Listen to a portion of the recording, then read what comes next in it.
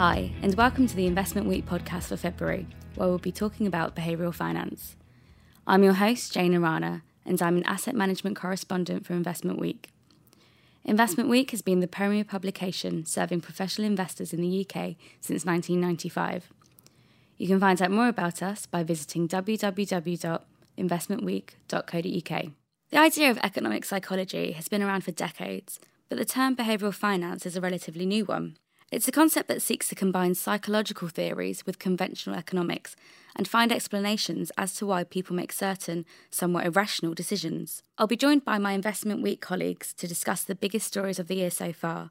But first up, to talk about behavioural finance, I went to Barclays Wealth and Investments to speak to its head of behavioural finance, Peter Brooks.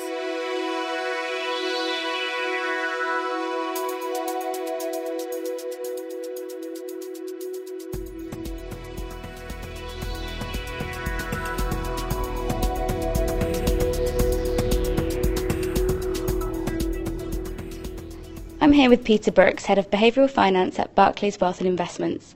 Thanks for joining me today, Peter. So, for our listeners who may have heard of the term behavioural finance but aren't quite sure what it means exactly, can you just briefly explain the concept?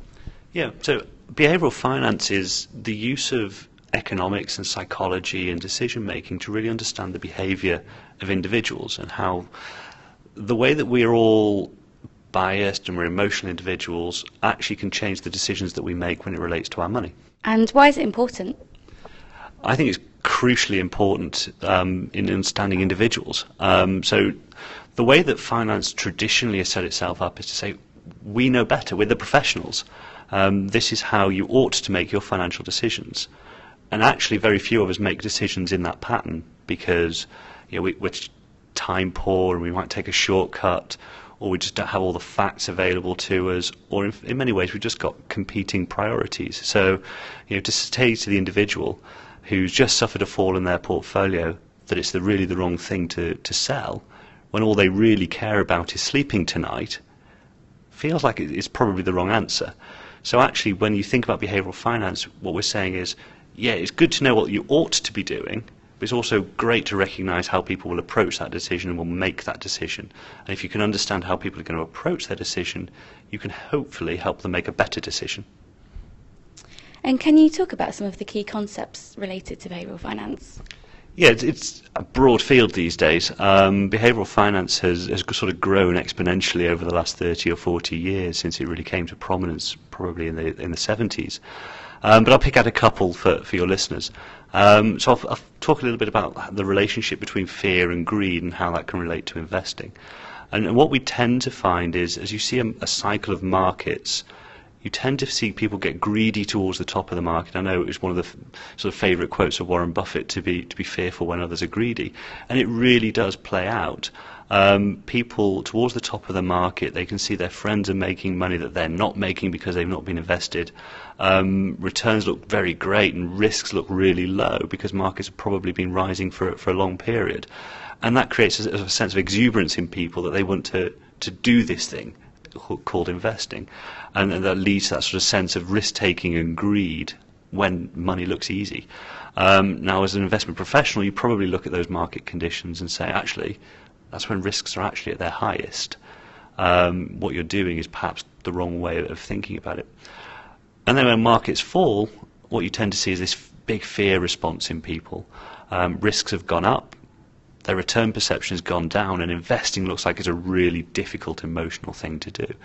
So while an investment strategist or your advisor might be telling you you should be buying low and selling high, psychologically we're almost wired to want to do the complete opposite. We find investing easiest at the top of the market and hardest at the bottom. So actually many times we'll be buying high and selling low, and that of course can be quite a costly behaviour.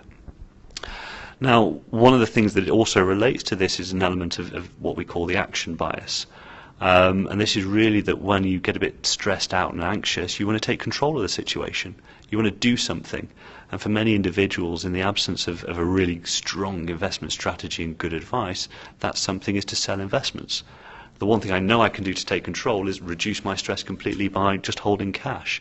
of course, that can lead to quite negative behaviours while you sit out of your investments for a long period of time until you're confident to get back in after you've been burst. And perhaps a really good example of this for your listeners who like to follow the sport is think about the penalty taker and the goalkeeper. So you're at Old Trafford, there's 75,000 people in the crowd, and you're the goalkeeper facing the penalty. Nobody expects you to stop the ball. But what do? Do you dive or do you stand still? And the research shows that goalkeepers would do better if they stood still more often, because the ball gets hit down the centre of the goal about 30 to 40% of the time. But a goalkeeper always dives because he feels like he's made an effort. So a similar kind of logic starts to play through with the people wanting to take control and exhibit an action. So behavioural finance has had quite a bit of criticism over the years. One critic said, even though there are anomalies that cannot be explained by model financial theory, market efficiency should not be abandoned in favour of behavioural finance. What are your thoughts on that? So I think that there's a lot of truth in that quote. The right approach has got to be a melding of the two theories. Not one side of that argument has the monopoly on the right answer. So our approach at Barclays is very much to think of both of these things as being complementary. If we understand how a portfolio is designed well, which is all the good stuff that comes from modern finance theory, you control risk, you try to maximise return for a relative level of risk you're going to have, and you want somebody to hold that portfolio for a long enough period that short-term market fluctuations of a cycle all play out. That's all still the foundations in my mind of what a good portfolio strategy ought to be. But you've got to recognise that your investor has to hold that portfolio every single day. And they're going to get statements, and they're going to look at their app on the phone and check how the performance has gone today. And those are the things that are going to make it really difficult to hold that portfolio for that whole market cycle. And actually behavioural finance provides you with some of the tools to communicate with that client slightly differently, or to change their experience, or to advise them in a slightly different way that just boosts their chances of actually being able to hold that portfolio for the long term. So I think you've got to understand both sides of this story and where they bring really strong tools to the table in order to understand how you best advise clients and how to best be a better investor. Behavioural finance is definitely a term that we're hearing more about. What's your view on the outlook for the theme as is? So it won't surprise you, given the area that I work in. I think it's going to be incredibly positive. But I do think we've seen the start of a real movement in behavioural finance across the industry.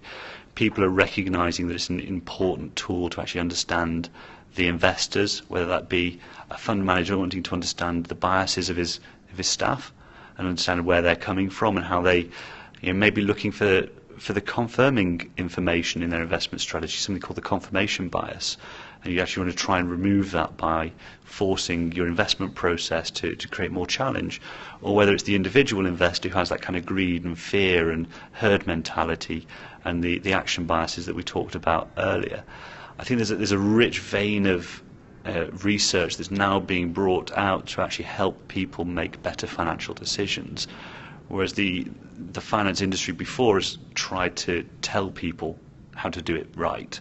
Now there's a recognition that humans are involved in that process, and behavioural finance is the bridge to that. And technology will help as well. The way that we can use apps and phones and help people and intervene at the point in time.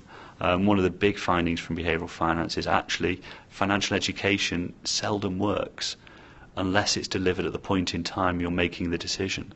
And apps and phones give us the opportunity to create a new world of behavioural finance in the future, where data and technology can come together to make sensible interventions to help people stay on track with their financial lives. Well, it will definitely be interesting to see how that develops over the years. Thank you for joining me today.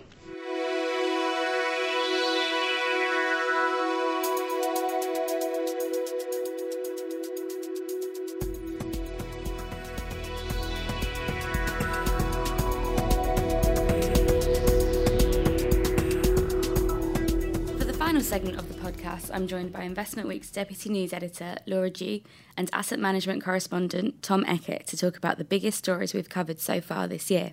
Thanks for joining me, guys. Hi. So, Laura, you've been looking at the FCA's discussion paper, Illiquid Assets and Open-Ended Investment Funds, released earlier this month. Why was this paper put together in the first place? The paper followed the property fund suspensions which occurred last summer following the EU referendum. Several open-ended property funds from the likes of Aberdeen, M&G and Henderson, some of which were billions of pounds in size, were forced to suspend after seeing high volumes of redemptions. It was several months before they were able to reopen again, with M&G not reopening until November. As a result, the FCA decided to look at whether further regulatory intervention was needed to protect investors in illiquid assets. The problem with illiquid assets is that they can give strong investment returns, but then it's difficult to sell them at short notice. The Bank of England has already given its own warnings over liquidity, describing liquidity mismatches across investment funds. It recommended further scrutiny on whether certain asset classes are suitable for open-ended funds, strengthening investor disclosure on liquidity issues, and widening the risk management tools. So what did the paper suggest? As this is only a discussion paper, the FCA hasn't yet made any formal guidelines. However, it has made several suggestions and asked for responses from the investment community. The good news for the industry is that it said it did not want to ban open-ended funds from holding illiquid assets, but rather it wanted to start a discussion on how regulation could help to narrow a potential mismatch between investors' expectations of fund liquidity and how managers could meet those expectations.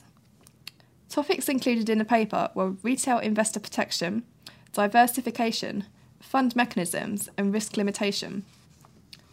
The FCA said a possible approach to protect the interests of retail investors in illiquid funds included rules to prevent the investment of both retail and professional investors' money in the same fund. However, it noted this could require significant restructuring of existing funds and could deter firms from establishing new retail funds investing in these assets. Meanwhile, the FCA said a further possibility for boosting liquidity could be strengthening or adding to existing rules on portfolio diversification. For example, this could include a cap on the proportion of a portfolio that could be held directly in illiquid assets, or a minimum amount to be held in cash. Another approach would be the introduction of a liquidity bucket, which imposes hard or soft limits on the proportion of assets that could be realised for cash within a specific time frame. Looking then at fund mechanisms, the FCA said its current rules and guidance say relatively little about the use of fair value pricing for non-financial assets.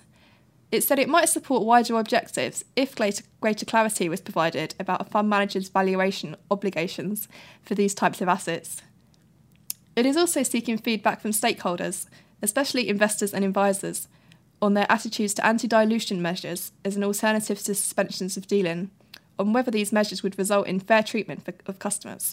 Quite a lot going on then, so what happens next? After this, the FCA has asked that respondents contact them regarding a range of questions. These cover areas such as which illiquid assets might be held in open-ended funds, enhanced disclosure for funds investing in illiquid assets, fund managers' use of liquidity management tools, and possible approaches for the valuation of illiquid assets. Firms should submit their responses by the 8th of May. A date that we should all be keeping in our diaries then.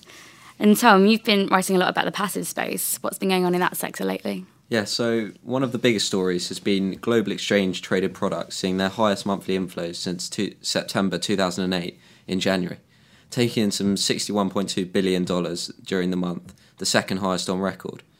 The driving factor was a reflationary trend characterised by rising wages and inflation. This supported inflows into global equities in general, but more notably into the US and Japan, which saw inflows of around $19 billion and $11 billion respectively. In the States, the new president, Donald Trump, has so far had a positive effect on markets.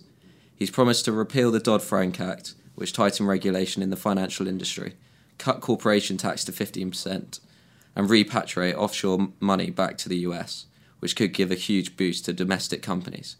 Investors have recognised these pro-business and pro-US reforms, which has led to strong support for US small and mid-cap ETPs. You mentioned Japan seeing significant flows too? Yes, Japanese equities was the second best performing asset class with inflows of $10.7 billion. Early signs of rising inflation, improved corporate earnings, and a weaker yen meant improved investor sentiment was up. Emerging market equity ETPs continued to rebound with inflows of $2.5 billion. The dollar was spooked into its worst January since 2008 by Trump's border policy and withdrawal from the Trans-Pacific Partnership. These factors gave investors more confidence about general emerging market performance, despite long-term expectations of dollar strength as interest rates rise. And what about flows in the fixed income space? The prospect of further interest rate hikes by the Federal Reserve failed to dampen investor appetite. Fixed income ETP saw inflows of more than $16 billion in January. Interest rate expectations mean investors have turned it to short duration bonds and higher yielding fixed income ETFs. Short maturity funds tend to have lower sensitivity to rising interest rates, so saw inflows of $5 billion. What else has been going on in the passive world? Vanguard Asset Management saw more global inflows than the rest of the industry combined in 2016. According to Morningstar, global flows totaled $289 billion. This is more than 4,000 other global providers combined, which saw only flows of $244 billion. Morningstar said this is because Vanguard has one of the lowest costs in the market. It says the flows highlights the growth in passive funds as active funds continue to lose market share. Moody's has also released a report predicting the market share of passive products in the US will overtake active funds no later than 2024, however said this could happen as early as 2021. Passives in the US currently make up 28.5% of the market, but they are a smaller proportion of the market in the Asia and Europe, between 5% and 15%. Well, this year is already proving it's going to be just as busy, if not more, than last year. That's all we have time for today. We'd love to hear your comments and ideas for future podcasts if there are any particular topics you'd like us to cover. You can contact me via email at jana.rana@incisivemedia.com. Thanks for listening.